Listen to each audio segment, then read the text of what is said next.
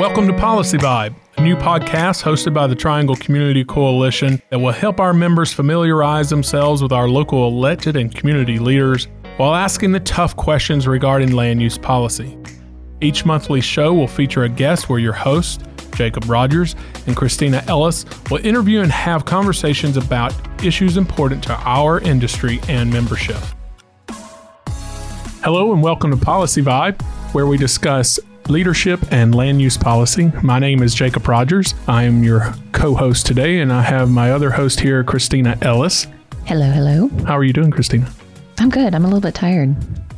You want to get into that? Yeah. Why are you so tired? So I've got, I think I already told our audience, but I've got a 2.5-year-old and almost 6-month-old. And we just switched them this past weekend into a big girl bed and into a real crib. And so my daughter was up at 4:30 this morning with her light on, singing, "It's okay to be sad sometimes," and knocking on her door to be let out. So I am appreciating this full cup of coffee. Did she go back to sleep? Well, the light went off. I don't actually know if she went to sleep, but the light was off after I gently chastised. Well, I think we'd share that. I woke up at 4 a.m. this morning with 2 puppies crying. Took them outside. They cried some more after I put them back to bed. And so it took me another 45 minutes to go to sleep. And then they woke up again at 6. So good times. Adulting. I don't know if I care for it. I know. Not for the faint of heart, right? No, I don't. You know, it's tough. All right. Well, let's go ahead and introduce our guest today. This is someone who really doesn't need an introduction, but we're going to give her a long introduction. So our guest today is Cary Town Councilwoman Jennifer Robinson. I've got a list of things to go through here, right? You know, she has been the chair of Go Triangle, which is our regional transit authority here in the Triangle, chair of Triangle J Council of Governments, and is currently serving as chair or president of North Carolina League of Municipalities. So welcome to the show. Thank you so much. I'm glad to be here. So I got to tell us a quick story because about how I think one of the first times I met you, we were on a flight from San Diego back to Raleigh, and you sit down next to me. It's like one of those things where I think you were putting in earbuds to listen. And it was kind of one of those things like, don't talk to me, but I caught you right before, and we ended up talking the whole time, the whole flight. And I basically forced you to talk to me for those 4 or 5 hours. You, Jacob? No. But you know, when you're in an airport, people put the earbuds in, you're thinking, all right, don't talk to them. That means you don't want to talk to, or they're going to listen to this podcast, I'm sure. Or, you know, it's too early or it's too late, whatever. But I'm always that guy that when they sit down, hey, how are you? Where are you from? Where are you going? And they look at me like, you ass. They take out the earphone like, I'm sorry, what? Never mind, man. Have a good flight. You know? But I didn't give Jennifer that option. Just put it back. So I'm glad you're here. Oh, thank you so much. So we did a little bit of research on you. You know, we dug deep, called a bunch of people. Local law enforcement. Just kidding. They had a lot on you. Yes. I have 4 children. So you're from Fairfax, Virginia. Tell us about what it was like growing up there. Fairfax, when I was growing up there, was a lot like Cary is today. It was going through that transition from dirt roads that were becoming 6-lane median divided highways. So when I left Fairfax, I distinctly was picking Cary because it felt like what I kind of remembered my childhood home to feel like. And I didn't want it to turn into what Fairfax County has turned into, which is, you know, just such a hustle bustle kind of place. So what brought you to North Carolina or Cary? Well, my parents were driving down to Florida from the D.C. area to look for a home to retire. And on the way, they broke down in Durham. And the people were so friendly here. They were so helpful. My parents came back and they're like, why would we move to Florida when the people in North Carolina are so friendly? And my sister and I both were working in D.C. And we both said, you know, we'd not retire to Florida, or we'd not move to Florida, but we would move to North Carolina. So within a year, I moved down here. My sister moved down here, and then my parents came soon after. There you are. I know. Friendly people. I mean, I'm pretty friendly. I don't even know what to add to that. Sorry. So I kind of want to ask, you know, what were you supposed to be when you grew up? I mean, when you were a kid or when you were a teenager going to college or getting out of high school, what was your career goal? I mean, did you always want to be in public service? Not at all. That totally took me by surprise, really. When I was in high school, I wanted to be an architect. And I actually applied to a lot of colleges for architecture. But, I ended up going to UVA for liberal arts. And by God's good grace, I was given the opportunity to do programming in the summers for the Administration of Children and Families, which is a DC agency, and loved it. I loved working in software and working with data, and it just kind of carried me on in a career. So, and politics is, working in public service is my side gig. Wait, when you say side gig, do you have a different job also? Yeah, so I work over at SAS. That's right. I did see that. Yeah, so I work there. Working with the local municipalities, right? I do. It's the dream job, let me tell you. So, yeah. Is that just in North Carolina or really anywhere? No, it's all across the country. Wow. Yeah. What do you think is a quality between your day job and the government political world thing? Where's the overlap? Oh, for my job, there's a lot of overlap because I'm working with local governments across the country to help them use data analytics to become more efficient and better at what they do in serving the citizens. So that's very similar because I leverage a lot of what I've learned on the job as a Cary councilwoman. And my experiences of seeing how governments falter when they try to kind of like make decisions from the gut versus doing data-driven decisions. One thing, one great thing about Cary, I had a conversation with Scott Berry last week about some of the data they collect on the development stuff, and it's using, I cannot remember the name of the system right now, but it's very detailed, and they have a lot of information to, I guess, gauge their effectiveness and who out, the issues, and that's. It's really at the forefront. I don't know. There are other municipalities gathering information, but I don't know if they're doing it at the level that Cary is. Cary's the leader. Always, right? Always. Go Cary. No, Cary is a leader. There's a handful of cities and counties across the country. Wake County's a leader. They are leading the way. They're showing other governments what you can do when you take all that data that you have and put it to work. And, I tell communities, if you're not using your data, it's like having gold buried below town hall and you're not digging it out. It's very valuable. Absolutely. Yeah. So I wanted to ask, where does your drive come from? You're very ambitious. Just from what I've seen that you're involved in, Triangle J to Go Triangle. The list of committees and task forces that you've either chaired or been involved in over the last 20 years. It's like 10 miles long. It really is. It's a long list. Where does that ambition come from? Where does that drive? Well, I'd say it's more drive than it is ambition because there's some people who want to acquire a position to kind of stepstone them to the next thing. For me, all the opportunities that I've taken advantage of like, chairing Go Triangle or whatever, has been because I see an opportunity for me to serve and to make a difference, to move the needle. And I don't serve in any position that I don't feel like I have that kind of like, burning desire to go and do something and make a difference, maybe kind of right the ship a little bit or direct it, try to assist whatever organization it is. So that's, that's what it is. That's the drive, is kind of feeling like I can make a difference. What about, do you have FOMO, fear of missing out when it comes to information? Yeah. Is that? Yeah. Yeah. Somebody asked me that recently. I was like, I don't see it that way. Yeah. You just know you have something to offer. And so, you got to be involved. That's right. Yeah. Well, you can't complain if you're not willing to step in and do something. One of our members, I'll give a shout out to Cary resident, Tom Anhut. Tom always says that if you're not at the table, you're on the menu. So if you're not at the table when these discussions are happening, you can't really complain too much. Yeah, I agree. So you've had a leadership role throughout most of Cary's growth. And I believe when you were appointed to council, the population was around 90,000, and today it's around roughly 170. Yeah. So that's some tremendous growth in 20 years. First, what is leadership? Mm-hmm. And tell us about your leadership style. Okay. All right. Well, I think I've always first of all, I should say I started on the Carytown Council in 1999. So it's been a long time. And I got involved there because I felt like things weren't happening that needed to happen. And I wanted to have a voice for my part of town, which seemed at that time to be experiencing a lot of growth, but not a lot of opportunity to express how they wanted to shape that growth. So I got involved because I felt like a good leader had three characteristics. They were a visionary, they had a resolve to get something done, and they were an ambassador for their community.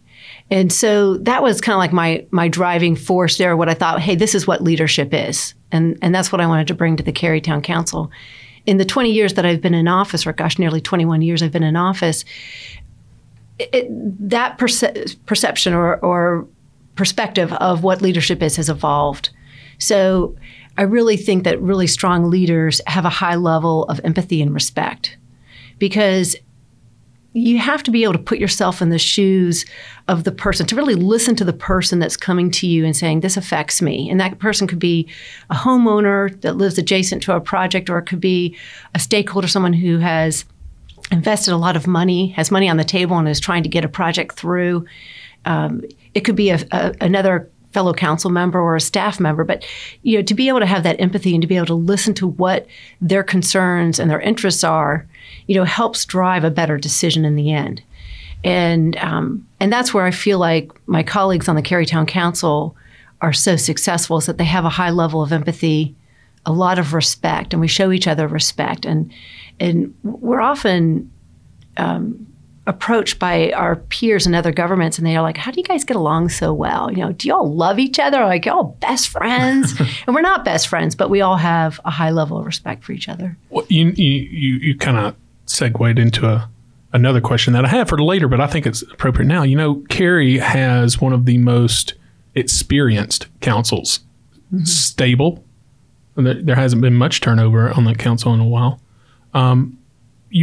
And I asked this of Harold at our annual meeting earlier this year. What do you attribute that to? The stability and of council. Oh, that's a good question. That's a really good question. One thing I have found about the Carytown Council members is pretty much to a T, everybody who serves because they love our community, they want to give back, and they want to see what's right for Cary, to happen. That's different from a lot of governments where people look at local government seat and say, well, I could serve on Carytown Council, or I could serve on my council, and then after that I'm going for state senator, and then from there I'm heading off to Congress, and they look at it as a pass-through. And we don't have that in Cary. We have people who are heavily invested in Cary. I can speak for myself, but I think I'm speaking for pretty much everybody on the council. We probably all have been approached to run for higher office. And, you get that request, and then you ponder it, and you're like, I really feel like I'm making a difference right here. I'm in the right place right now. And so I think that's why we have that longevity that you see.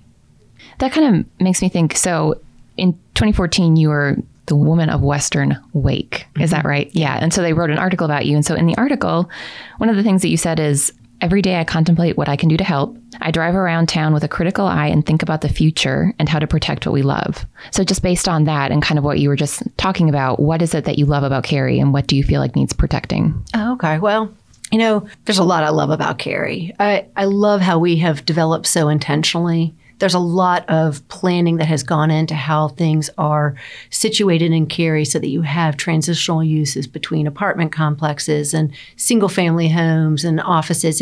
A lot of it goes well together.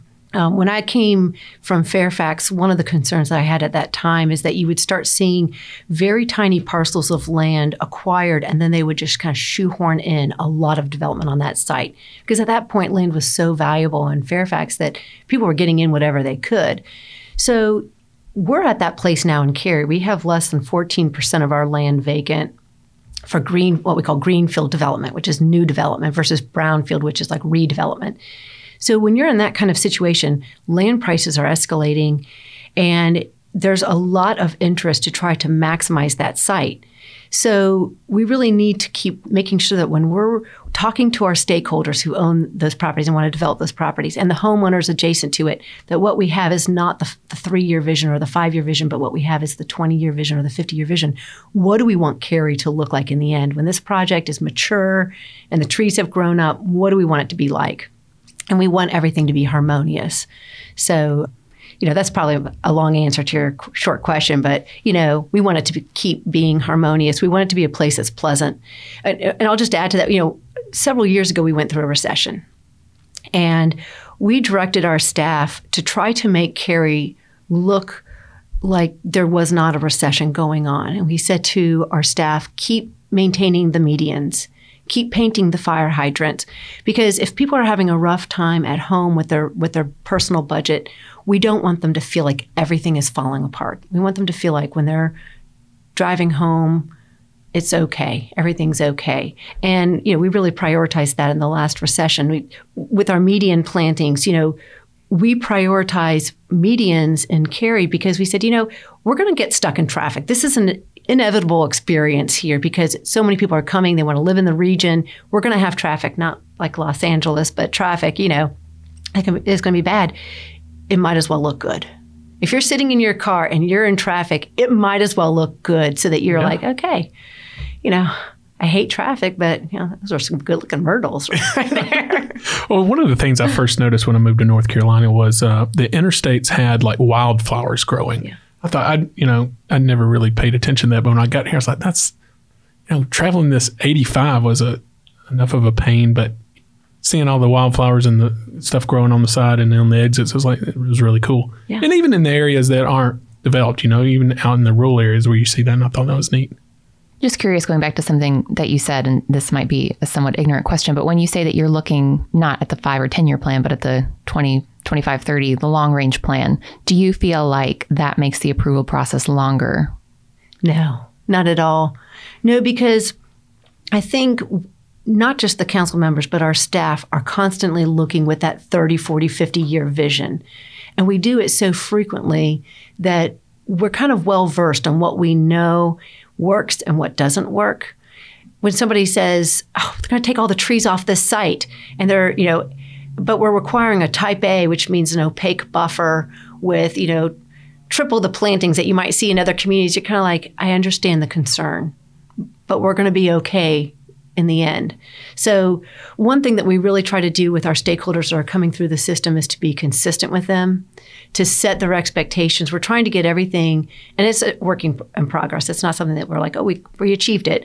We're trying to make our intentions as clear as possible to our stakeholders so that when they come through the process, it's not lengthy or arduous. Well, sometimes it still is. I know, but we do our best. That's right. So kind of along these lines, what are the challenges and benefits of working with such an experienced council, from your perspective? Oh, yeah. Oh, it is so clear. So when a council member is brand new, and I'm going to say this as a person who was a brand new council member at one point, you're like, I am here and I am here to save Cary. I am, I am going to do it all. I mean, to the point where I remember Nels Rosalind, who was a fellow council member of mine at the time, like in 1999 or 2000, our staff was talking about how something was going to take a long time to write a report. And we were like, we can get this done over the weekend. Let's, we can write this, and so new council members, first of all, oftentimes think that, they have so many campaign promises out there that they have to go in and they've got to do it all. They're going to do it themselves, right? Yeah. This is a one-man show here. I've got this covered. And they don't understand the differences of responsibility between elected official and staff members. And so seasoned council members understand that you are not accomplishing anything by yourself. You are one of 7 or 5, however many people you have on your council. You are a group that's accomplishing it together. And you cannot accomplish that without a strong staff. And showing respect for your staff, believing and trusting them, allowing them to do their jobs is paramount. And not trying to step on their job and say, well, let me do this. We have a lot of times immature council members will try to step in and do what the staff does. And they don't need you to do that. They just need you to do what you're supposed to do, which is setting a vision, being a policymaker, establishing the laws, and speaking for the citizens. And so that little nuance, once you start figuring it out, then you start becoming productive. how do you build consensus on council? Listening, right? And this is, I'm still learning, right? But I think one thing that we've been very fortunate about in Cary is having Harold Weinbrecht as our leaders, our person who's running these council members, our meetings, because he's highly collaborative. And if you ever watch one of our meetings, you'll see that he has a pulse on the council to know what's really important to each council member. And he will look pointedly to that council member when it's time for council people to talk. And he'll say, Jack, would you like to say something? Or, Don, would you like to say? He kind of like leads it out. And then he calls on each person. And we all have this technique where we try to allow every person to talk before we talk again. Which is really hard for extroverts, and most of the people on the council are extroverts. It's really, really hard. But we've practiced that over the years. Have you read any leadership books or listened to any leadership podcasts that you really like or have really spoke to you? Yes, I have read some good books on leadership. And of course, at this moment, none of the titles come to mind. But I'll tell you right now, I've changed off of reading leadership books to trying to read books that speak from the heart of people who are not their leaders. They're the people who are impacted by leaders and impacted by others. And so a couple of weeks ago, I read The Hate U Give, which gives a really good perspective. Christina, you're nodding. It sounds like you've read it. Gives a really good perspective of someone who feels like she's on the wrong side of racial injustice. And is, if you read the book, she is, and she is, and she feels that way. And then I'm reading Maya Angelou's book right now. I think it's called I Know Why the Caged Bird Sings. Yeah. So I should have read it. Honestly, I should have read it back when I was in college because my roommate talked about it all the time. And so now I'm reading that, and it's really helping me broaden my perspective and understand why people say the things that they say, why they do the things that they're doing, and why they have the perspectives that they have as far as what solutions are. And that's been extremely healthy for me. So thinking regionally here, being chair of Triangle J and Go Triangle, both regional organizations, what did you learn? What did you take away from those experiences? From Triangle J and Go Triangle. And Go Triangle. The first thing that I'd say from Triangle J Council of Government, which I always think should be called the Triangle Council of Government. Doesn't that sound so much more logical? Yeah, but they will not drop the J. They will not drop the J. Yeah, I tried to get that through. That did not happen. What I learned from them... I'm not surprised. Yeah, I lost the vote by 1. But what I learned from there is how incredibly complex the issues are that can only be addressed at the regional level. Stormwater doesn't stop at our borders. Crime doesn't stop at our borders. Transportation issues don't stop at our borders. And, we have become a community. We've become a region where we've all grown together. And so we have to address these issues as a region. And you see a lot of stepping up by different municipalities and counties to take the lead in different areas to help us do that regional work. So that's one thing I've learned from there. And, I just think the Council of Government is incredibly strong, incredibly valuable to the future success of our region. So that's what I've learned there. Serving on the transit organization, it has become abundantly clear to me that our region is always going to struggle with affordability, which is like most regions in the country, actually, metro regions. We're going to struggle with affordability, and it is nearly impossible. I actually think it's impossible for governments to pay their way out of an affordability issue. Then you say, okay, so if people can't live right next to their job, they're going to have to live further out away from their job, and they have smaller incomes. We need transit. Transit's going to have to be a successful component of our region's growth. And there are a lot of people who are like, well, I'm not for transit. I wouldn't get on a bus. I wouldn't get on a train. That's okay. You don't have to get on a bus or a train, but support it because other people are going to get on the bus and the train. They're not going to get in their car on your commute to work. That's one less person. But also, it's a compassion thing. If you are talking about people on a fixed income or a limited income, the compassionate thing to do is to offer a way for them to be able to affordably get to their job. And one of the things you and I talked about on the way back from San Diego, and I remember sitting in on one of the sessions there where the San Diego Council of Governments was acronym was SANDAG. And I remember getting back on the plane, and you and I were talking about this, and thinking how the folks in San Diego in the Council of Governments there took such a leadership role in affordability and transit, and really helped shape for the region. And I think it really helped their members of, in the local governments kind of do this. I don't know. And I remember you and I we had lunch with Lee to talk about this stuff and bandwidth and everything was discussed. But, looking at a more strategic, Cary has undertaken an affordable housing study. Wake County did it 3 years ago. I was on that task force along with Lori Bush.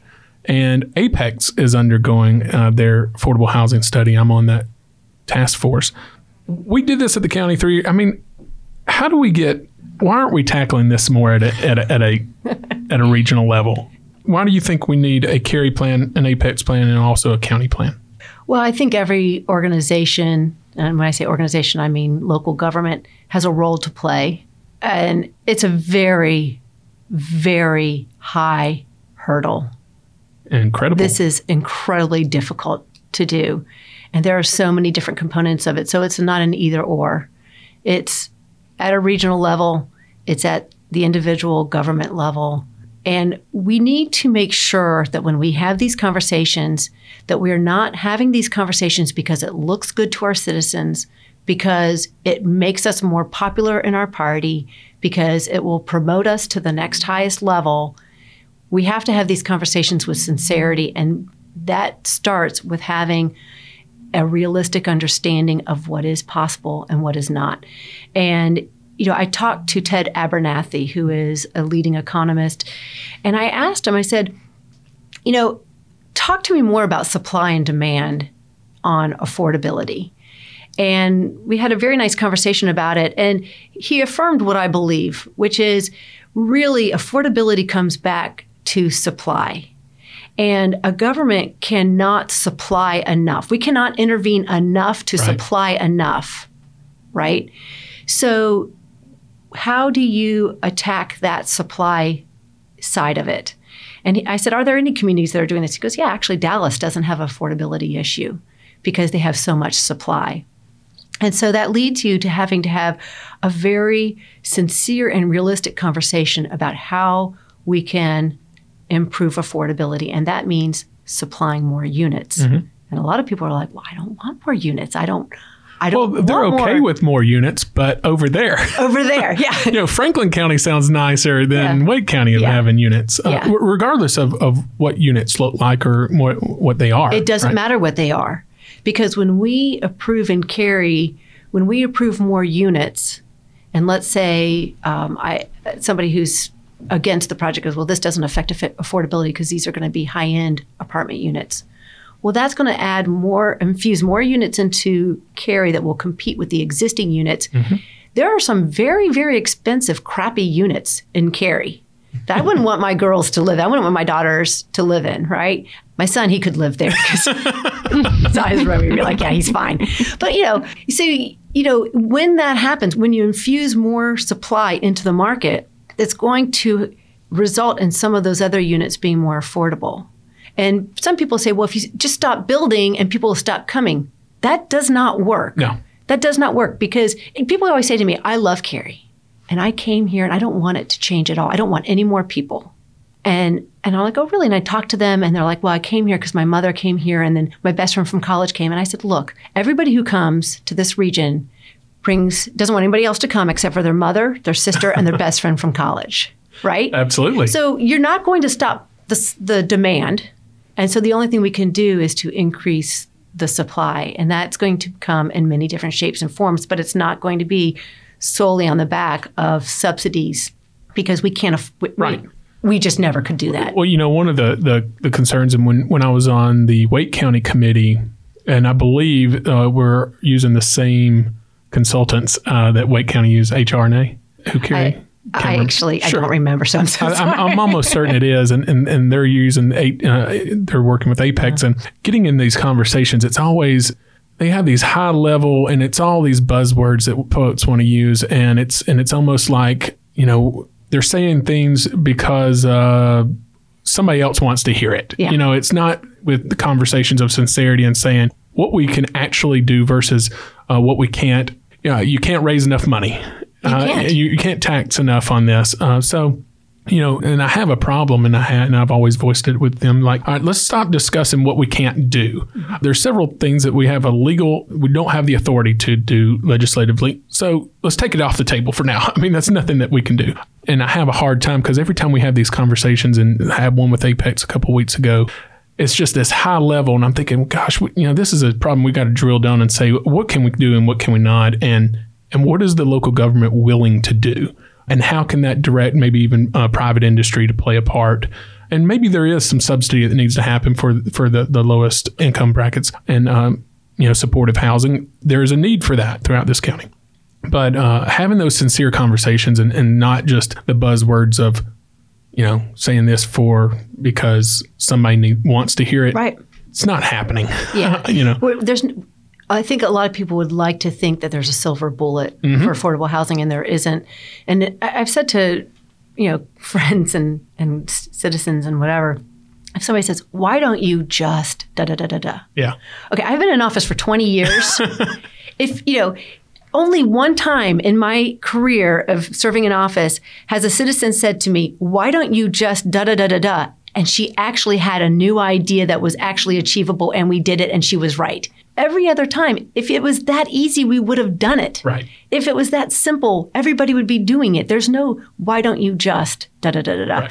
So there's a lot to it. One thing we have to really think about, and this does not often get discussed, but affordability is more than just your housing costs.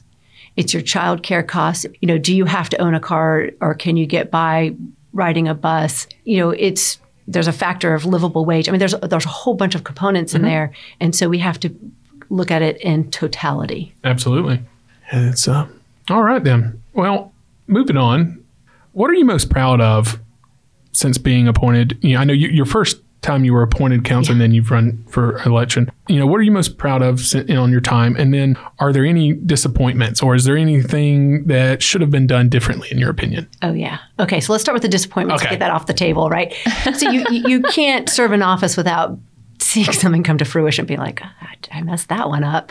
So one of them, there's many, so I don't want to embarrass myself by saying all of them, but one of them was when NCDOT came to us in committee. I was on a committee, and this is a long time ago, with the drawings for the expansion of Route 1 and the noise walls they were going to put up. And we saw the overhead, like this is where they're going to be laid out. But we had seen along 440 the brick noise walls, and we all made the presumption that it would be brick noise walls. Okay, this is probably like 2002, right? Maybe 2001, 2002, 2003. And we never asked them, what are these going to look like? Really no vegetation between the shoulder and the noise wall so you could plant something, nothing there, just right noise wall right on the shoulder. We never looked at it. And when it got built, I was like, oh my gosh, I have let everybody down, because I had a responsibility to represent the citizens and say, we need it to look good. I mean, even if they had just given us 2 feet so we could plant vines up the front of it, and it looks so terrible. So that I really don't even want to drive on Route 1. It just makes me so mad at myself when I go on there. I can't. 18 years later. Yeah. I can't get over it. I feel so bad. We had another situation out in Western Cary where Wake County came to us and asked us to rezone some land that was set aside. I think it was like retail, office, mixed use. Instead, rezone it for a school so they could put a school in there. And we were like, yeah, this is great. But we failed to notice like a 3 or so acre parcel right adjacent to it that was zoned for a gas station. And it was under the same ownership. So we should have at that time said, yeah, you could put the school there, but then you have to take off gas station as a possible use here for this parcel of land. And I feel so bad that I missed that. Nobody on my council picked up on it. No staff member, no planning and zoning. Nobody picked up on it. No citizen reached out to us until the gas station wanted to be built. And then everybody was like, what? What the hell? How did we do this? How did this happen? So I feel terrible about that. I mean, there's things like that sprinkled around. So that's what I feel bad, those kind of things. Any policy related items that? Oh, yes. Yeah, we set a policy for what was the southwestern horizon of Cary, which is now Western Cary. And we said, the people who live there are like, we love the farming aspect of this. We don't want it to change it. We're like, yeah, we don't have to change it. We can allow development and it'll always feel farm-like. And so we did things like we said, no curb and gutter. those were kind of some of our policy. We're trying to promote this like look and feel of a rural community. It doesn't look like the rest of Cary. People ask me all the time, when are we going to get our sidewalk? When does the curb and gutter go in there? I'm like, maybe never. I don't know, and we've changed the policy since we started realizing that it didn't come to the fruition that we had wanted it to, but it's so disappointing. So I mean, isn't that how policy works? I mean, you can see what works and what doesn't. I mean, you've had trial and error and stuff that has gone right, though. Yeah, and that's why council members that serve a long time have value. I mean, a lot of people are like, I believe in term limits. And we're like, yeah, I like term limits. There's a lot of pros for term limits, but council members who've been around as long as we have, I mean, somebody can come and sit across the table from me and say, hey, I think I'm going to do this. I'll be like, okay, let me tell you where this is going to go sideways, A, B, C, D, E, F, G. Here's what I like, And I don't even have to like go and do research on it, So, and all my council colleagues are the same way. But I should answer the second half so I don't leave it on a negative. Can I answer what I did right? Please don't leave me just saying all the terrible things I've done. We're just going to cut you off right there. And thank you for coming in today. So things that I'm happy about. One thing that, I've tried to impress upon my council colleagues is the idea of waiting for great. I call it wait for great. Not jumping at the first thing that comes to us, the first pass at it. When IKEA came, and this is not to criticize my fellow council members, but some of them were like, oh, IKEA, I love you. I love visiting you. I love your meatballs. I love everything about you. Anything you want, we will give it to you. We're so happy to have you. And I was like, no way, man. Like, no, if you want to be here, live to our standards, but because they got the majority of the council going, oh, we love you. They're like, we're going to put a blue and yellow metal building up, and we're not going to put any vegetation up, and we're not going to do any road improvements, and those wires that we should have moved, we're not going to do that. You know what I mean? Because they're like, yeah, I already have the buy-in of all the council members. So I keep saying to my council members, they only need 4 votes, right? Yeah, that's exactly right. Yeah. So this is debatable, but I'm happy IKEA didn't come. But I think we're not going to edit that. Yeah. Let that be on the record. Look what we got instead, though. I mean, we have this new dynamic, multi-family, mixed-use office project that's coming in. That's going to be a real nice, harmonious use with the adjacent homeowners. The Fenton? Not the Fenton. Oh. The Cary Mall. Oh yeah, yes. Renovation. That's right. It's redo. Everything's going to be taken down except for Belk's, and it's going to be so nice that people who live adjacent to it are going to be so proud. Mm-hmm. I think if IKEA had come, which I like IKEA, but if it had come, it would not have been that harmonious use like we were talking about earlier, and you would not have had homeowners who are like, yeah, I think I just want to walk through the parking lot of IKEA today. That wouldn't have happened. There would have been like this weird barrier, like a. It's a great piece of land. I mean, it's a great location too, right? Yeah, beautiful. Yeah, so I think, just impressing upon my fellow elected leaders to wait for great and to have high standards, aesthetic standards. I've helped drive some projects forward that have resulted in additions to our community that I think are good, like the West Regional Library. I went out and found someone to didn't donate the land, but they sold it at a really discounted price and got that contributed. And I got the council to put aside $1 million so that we could then go to Wake County with an offer to entice them to come and build West Regional Library. Several parks and schools kind of came about that same way. We needed schools. We were at a point in Cary's history many years ago. We were desperate for schools, and we really had to bring something to the table to entice them. And then most recently, working with a stakeholder in Cary to, first of all, identify some land that could be a future park for Cary, because our growth boundary goes all the way into Chatham County. So we're going to have a lot of people living over in Chatham County. Identifying land that could be set aside for a park, getting money in the bond referendum for open space and park acquisition, and then taking it through the process. I mean, it's been a year, but we just acquired this past week about 220 acres. Yeah, I saw that. That's amazing. Amazing. And I've had several developers reach out to me like, how'd you guys get that? We've been pursuing that for 10 years, but everything, all the stars align. So, but it's working those relationships in the system and knowing how things work to be able to make that happen. So you mentioned relationships. Part of leadership is relationships. How have you built relationships regionally and, well, even statewide? Mm-hmm. Well, I remember being a new council member and getting on a bus next to a guy who's no longer in office. He was the Wake County Commissioner, Herb Council. And I said, hey, Herb, my name's Jennifer Robinson. I'm newly elected in Cary Town Council, and I really want a library. And, this is really important to me, and you have the power to make a library happen. And he put his hands up and he said, slow down. He said, get to know me. He said, don't ask me for anything until you know me. Wow. Isn't that great? Yeah. I mean, and it was really good guidance. It was like, foster the relationships. You don't go ask for something. You don't go start, you wouldn't go up to a friend, like somebody you just met, a neighbor, and going, hey, can I borrow your lawnmower? Like, I've never met you before, but can I borrow your lawnmower? I mean, you form those relationships and you do for others so that there's a kind of a collaborative experience going on.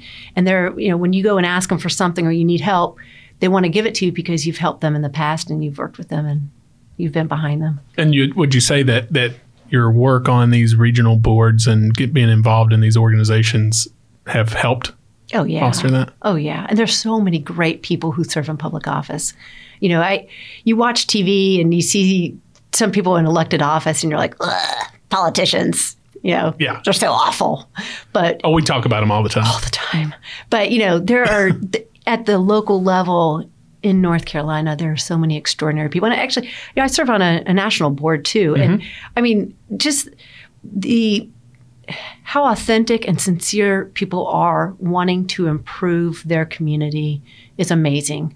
So I'm really honored to be able to serve with other people. Do you have a mentor or a couple or however many locally that, when something comes up, you're like, yeah, I ought to call him or her?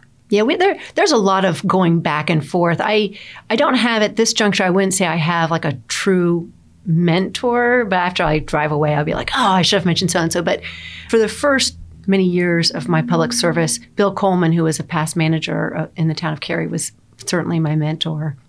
And I would run things by him all the time. And he really helped me develop my perspective and my leadership skills and whatnot. And he was just a fabulous guy. And he passed away in 2014. But up until that point, he was definitely my sounding board that would be the person I would call and say, I don't know how to handle this. What do I do? So I'm curious, the people who you work with most often, maybe on council or one of your other boards, how do you think they would describe you if someone asked them, who is Jennifer Robinson? And then my follow-up to that is, how would your kids describe you? Oh. Not the same. I told you we were going to ask you the tough questions. Oh, yeah. My daughter's 14, and she was talking about her friend's mother, and she said, who's a nice young mom. Ouch. I know. I'm like, she's only 14 years younger than I am. Yeah. I don't know. My kids think I'm busy all the time. They think I go. Like that's like, I don't like to sit down. Like I don't want to go on a vacation where I'm just sitting. I like to do. And so you have a plan. I have a plan. Sometimes I don't have a plan. Sometimes I like not having a plan and just going and doing. See what happens, see what unfolds. But yeah, so I think that's how my kids would describe me. I'm really not sure how my council colleagues or my other peers in local government would describe me. I hope that they describe me as collaborative and sincere and, hopefully good at what I do. I don't know what they'd say, but that's what I'd like them to say. I'd say engaging. Mm-hmm. Yeah. Thank you. Oh, thanks. You're engaging too. And sorry, if I can just add one more question to that. You've used the word sincere a lot. Yeah. Can you define what sincere means to you? Sincere is doing something for the right reasons, not for showmanship or for something that you'll gain from it, but doing it, for others, for the betterment of your community, doing a job the way it's supposed to be done. You mentioned sincerity about being on council. What advice, and I asked this to Harold when I had Harold, Marianne, and Steve Schul on this panel event, and he was like, "Oh no, I can't answer this." But I'm asking you today, okay? And it's just us in this room. Uh-huh. What advice would you give to other municipalities who are struggling to make decisions as Cary was in the early 2000s? Oh gosh, well I just served on a panel on this in Moore County for Moore and Lee County several months ago. So you're talking about the communities that are what we call under siege. They're wow, that's intense. Well, it sounds intense, but I mean, you feel it, right? Everything is happening. You don't have enough road capacity. Everybody's moving here. You can't get a pumpkin at Halloween because all the pumpkins are sold out. You can't get your kid into preschool. No, that was real. That was Cary. I mean, that was what Western Cary was like. When I moved here, I came here in 2005, and in 2006, I had my nieces and nephews staying with me for Thanksgiving or for Halloween. You could not get a pumpkin. I tried to enroll my kids in preschool. You could not get into preschool. I mean, I literally got up at 4 a.m. and stood in the dark waiting outside on a little farm road, waiting for the church to open up this gate so we could just 150 moms and dads rush in to try to get the limited spots in preschool. I mean, wow. There was not enough of anything for anybody in Cary. There was a time once I went to a store to buy diapers, and there were no size 2 diapers. I mean, I'm not kidding you. Yeah. And the manager happened to be there, and he said, "You finding everything okay?" And I said, No, I'm not. You have no size 2 diapers. You have, I had a daughter at the time who was a size 9 or 10, whatever little girls are. I was like, you have no size 10 shorts at all in the entire store here. I'm like, you don't have enough of anything. And that guy was sorry he asked you. No, he said, it's true. He said, I can't convince headquarters that I'm always out of supply. And interestingly enough, I saw him about a month and a half later at Halloween. The shelves at the store were empty of Halloween candy in advance of Halloween. And he was taking pictures of the empty shelves to send back to headquarters. But that's what a community feels like when they're under siege, because they don't have enough of anything and they have so much demand. And yet they have every farm is up for sale and people want to build. And you're like, how are we going to allow, 200 more apartments and 300 single family homes if we don't even have a road that can get people down the street, whatever. And you have tons of people yelling. And so we went through this very awkward, it was like your teenage years in elected office is what it felt like. Nobody kind of knew where their arms and legs were going. And, we were, you know what I'm saying? Like, it was just like, it was clumsy. And so we tried all kinds of things that we thought would work. For example, we put a moratorium on growth in and we're like, yes, this is going to do it. People still came. If they were planning on coming to this region, they still came. They just moved to Apex instead of Cary or Morrisville, and they drove through our roads, and they were just as crowded. And when we lifted that moratorium, what had happened is the land values had gone up so much regionally, and Cary, is located somewhat in the middle, so it proportionally went up even more. And then all of the custom local builders were like, I can't afford it now. And so the only people who could afford it were the national builders. And so it changed kind of the mix of stakeholders in our community. So we tried things like that. And, what I would say to people who are in this position of leading a town or city or county that's under a lot of growth is I'd say, try to shape the growth the way that you think your citizens want it to go. Don't try to curtail the growth or stop the growth. Don't try to artificially suppress it in any way, but just try to make sure that whatever is done in a way that 30 years from now, you look back at it and go, that was right. This is good. It feels really good. Mm-hmm. So when it comes to growth and the economic vitality of the region, and Cary specifically, what's the goal? What are you looking for when new projects come across your desk? What gets your vote? We say that we want a project to be compelling. So we want it to be something that raises Cary just a little bit more as being a nice place to live. So if you come in and let's say you're in an apartment complex and you come in and you say, I'm going to put 300 apartments in, and do you mind if I eat into that buffer on the road? Like, do you mind if I move them like super close to the road, 15 feet? Is that okay with you? And that I'm going to put the parking behind right up against those single family homes. You good with that? Like, 6 stories, you're okay. And you're like, I don't know. And sometimes they'll show us a picture, they'll be like, and it could look like this. Well, that's not a condition. So we want it to be compelling. We want them to actually write down their conditions so that we know what we're getting. And we say, what could make this compelling? So if somebody else comes in and says, I want 350 apartments and, I have to eat into the buffer, but what I'm going to do is I'm going to supplant that buffer reduction with more plants. I'm going to put more in there, and look at this. I'm going to add this gathering spot, and this is going to be so meaningful because we're going to make it like dog friendly, and we're going to do this. And they put these things in, and they're like, oh, and we're going to put, this masonry requirement in, so it's going to look really, really nice. And oh, look how we're going to step it down when it's near the homes, and how it's going to really be harmonious. Like if you're at the homes, you're not even going to see the 5th story of this building. You're really only going to see 2 stories. Well, that applicant has made it compelling for us. And they're putting it down in conditions. And so we have a sense of trust, like, this is going to get built. This is going to add to the housing stock of Cary, but it's going to raise that bar just a little bit and make it really nice. So don't come to Cary unless you are interested in improving Cary. Correct. That is correct. And people all the time come to me, like investors from outside, and they're like, yeah, I want to come to Cary, but you're, all these rules, you're going to make me add this extra lane. And I'm like, look, everybody else before you did it. And that's what made this community so great. So you come in and you do your contribution too. This is a give and take here. You are not impressed by the glitz and glamour. It is like, here's the baseline. If you can't meet baseline, get out. I'm not even going to talk to you. And the baseline's high. Yeah. And the baseline is high. Yeah. I just want it to be done right. I mean, I will say this. My sister is my best friend. She's one of my best friends. And she and I have almost the same saying that is completely different. Her saying is, if you're going to do it now, which I think is weird. Like, if you're going to do it, why now? I mean, don't you want to do it better? I always say, if you're going to do it right. And so, that's totally different, because she's like, just get it done. And I'm like, no, take your time, but get it done right, So for our thousands of listeners and all those people in Japan, we're internationally syndicated. Tell us about the North Carolina League of Municipalities. Okay.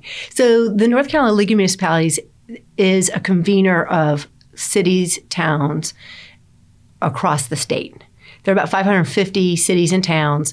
There's about 540 of them are members of the league. And they are everything from like those tiny, tiny towns of 80 people all the way up to Charlotte. Mm-hmm. And the idea is to get us all around the table and to be able to speak with one voice. So there are a lot of laws that the state passes that influence how cities and towns operate. And a lot of people coming from outside the state don't realize that.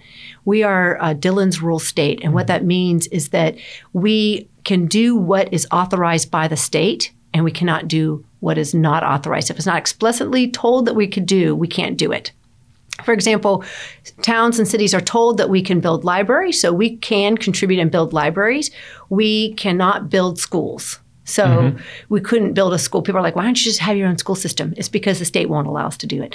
So for that reason, because we're a Dillon's Rule State, it is especially important that we're able to speak collectively to our elected officials at the state and federal level, and to be able to articulate to them what our concerns are. So that is probably the first aspect of it, is to have a common voice and to be able to advocate on behalf of cities and towns. But there's a lot more to it than that. We really want all cities to be able to operate as best as they can. And we've talked a lot about what is leadership and how little people know when they come into office. Most people don't know what they're doing when they come into office. They just know that they care about their community. And so what the league does is it helps facilitate training. We work with the School of Government, and we have some supplementary training, but we try to get everybody to the point, everybody who's elected into local office, to the point where they understand what is the value of a tax rate. What is their tax base? What does that mean? What are you allowed to do, and what do you want your staff to do? What are they charged to do, and so forth? So we try to get everybody trained up. And then the other thing is we're trying to help them all have the same access that the bigger communities have. And this is particularly near and dear to my heart because Cary, Charlotte, Raleigh, we can go out and we can accomplish something. If we say, hey, we have this problem, we have the resources to be able to tackle it. And staff. And the staff. We have the money and the staff to do it. But a lot of communities don't. So this gives us the opportunity to do collective approaches to things. We have a risk pool. We have, a lot of cities and towns get their insurance through the league. But we're also tackling issues that they wouldn't be able to tackle on their own. Some of those now are beginning to be technology issues. Technology, economic development. We spend, in North Carolina, we've got EDPNC, Economic Development Partnership of North Carolina, which goes out and sells the state nationally and internationally. We've got RTRP, who sells the Triangle. We've got Wake County Economic Development, who sells Wake County. And then we've got Ted Boyd, who sells Cary. And then there's, each one of the municipalities or around here, a lot of them have those same kind of positions, those economic development directors who are constantly being the face, if you will, to people outside to sell the town for business and bring in businesses and employers. Well, municipalities such as Ahoskie up in, northeast North Carolina doesn't have the resources of having that economic development director at the county and municipal level to say, and I'm wondering, kind of talking about a rural versus urban thing here is, there are more resources locally and definitely for places like Cary, but, a lot of these places like Wilson, I mentioned Ahoskie, West Jefferson, anywhere in North Carolina that's not one of the big cities. Where's the opportunity? Because they're not getting the same kind of I won't say service, but definitely the same kind of attention that these other places are. And how do we balance that? I had a conversation with some colleagues, and they said what's good for urban North Carolina is good for rural North Carolina. And I turned it around and I said, well, what's good for rural North Carolina is good for urban North Carolina. And they were like, I don't know about that. And I said, well, then I can't, and I'm one who advocates for urban North Carolina. For the triangle, which is urban. But also, I come from a rural area in Alabama, and I know what it's like to grow up in a rural area and where those opportunities lie. So, where does the league play in that? Are they offering services or helping those communities that are trying to sell their areas? I know that EDPNC is probably doing a lot of that, but what are your thoughts with that? Well, I think councils of government probably take more of a leadership role in economic development for rural areas than the league does. I don't think the league has really stepped heavily into economic development. I think the role that the league plays is to help every local government have an environment that offers quality of life for their citizens and for their businesses. And so, for example, a lot of our rural communities don't have broadband. They don't have any access. And this is, this has been highlighted by the whole COVID quarantine and the impact on schools. That's come full light. But, here in Cary, we have our choice, depending on where you live in the town, you have your choice of 2 or 3 internet providers. Absolutely. And a lot of communities have none. Some have one, and because of that, the rates are really high. So the league is trying to take a leadership role to be able to articulate that need to our state and federal legislators who have the opportunity to set policy, laws, and give incentives that can address those challenges. We want to make sure that if you're a child growing up in a rural community in, let's say Northeast North Carolina, you have access to healthcare, you have access to school, to the internet, to a job if you're in high school, and to a future if you want to go to college or have a meaningful trade job. And I think that's what the league does is help cities and towns shore up what they have and what they can offer so that everybody has an opportunity to be successful regardless of where you live in the state. What's it like being chair of that organization? It's wonderful because the board has 35 people, including myself, and they are the best and brightest across the state. I had the good fortune to be able to have a half-hour conversation with each of the other 34 members. I called each one of them. We just talked, and the insights that I gleaned from them were profound. I took notes because if I didn't, I didn't want things to get lost in what I could learn from everybody. But citizens in North Carolina should feel really good about their leadership across the state. And I'm just really proud to be able to serve with these individuals. How do you choose what to be passionate about? Oh, it chooses you. Yeah, it does. Yeah. Yeah, and you can't do everything. Opportunities come to you, and you're just like, I just don't have the bandwidth to take on that right now. But you try not to chair 2 organizations at the same time because that's very taxing. Of course, people like Harold, have a hard time with that because they're mayor and they're asked to chair different things. Yeah. 2020 is a hard time to be chair of anything. I'm a chair of a couple of boards, and it's just like, so you guys probably aren't meeting in person as you probably would. We are not meeting in person, but I don't know that that's a liability for the league. And I say that because it's so hard for people to come across the state. I mean, some people are traveling 4.5, 5 hours to get to these meetings or more. I mean, holy cow, we had a meeting in Duck and we had people who came from Cherokee. Ooh. I mean, that's a haul. That's like 6 hours. Yeah, You might as well drive to Florida at that point. We're having our conference in Tampa. I mean, it is so far for some people to travel across the state. So the nice thing about the online meetings is that you can see everybody, you can hear everybody, everybody's at the table. There's really, no reason for you to have to miss unless you have a direct conflict with some other meeting. So I think that's okay. When Paul Meyer, who's the executive director of the league, and I sat down at the beginning, first of all, we were in Washington, D.C. for a conference at the beginning of COVID. And he's like, this is like March 9th. And he says to me, hey, we might want to talk about canceling our conference. I'm like, this is not going to be a big deal. Right. I was so wrong. But then after it became a big deal, he said, well, this might be one of those years where we just don't do a lot. And I'm like, I didn't take this role to not do a lot. Like, come on. Yeah. We're gonna attack some of these big issues. And we are. We're really trying to really hit some of those things that I think it's easy to kind of sweep under the rug when things are busy, when life is super busy and you're running in 12 different directions. Well, it's the same in our world. I feel bad for our chair this year, Holly Fricaro, because she's usually the chair gets to introduce and be in front of the membership and be at these events. And we haven't had any events since February, and we've pretty much canceled them all. But it's also given us a little more time to work on the things that we behind the scenes and work with everybody. It's different, of course, but there's been an opportunity in this as well to some degree. So, but she hasn't had that stage time, and it's okay. That's okay. I think it's okay. I mean, I agree with you. I think a lot of our boards are getting more substantive work done. And that's really, really good. If you're chair of something because you want to get up in front of people and you like the FaceTime, like the exposure, like, hey, I'm chair and I get to do. You're chairing for the wrong reason. Yeah. When people say to me, like, I'm so sorry we didn't have the annual conference, I'm like, who cares? Yeah. I don't care. We had a really great online conference. I don't even think I did an introduction. I don't even remember. I guess I did. I guess I did an introduction, but it doesn't matter because that's not why you're serving on a board or why you're chairing a board. You're doing it because you're trying to kind of keep moving that needle and making things better. One final question. Mm-hmm. So our membership is largely the development investment folks who invest in these municipalities and do a lot of work, and you probably know most of it, not all of them. What advice would you give to them? And many of them already so they probably already have a relationship, but maybe some of them don't. What advice would you give them to how to contact you? Are you open to it?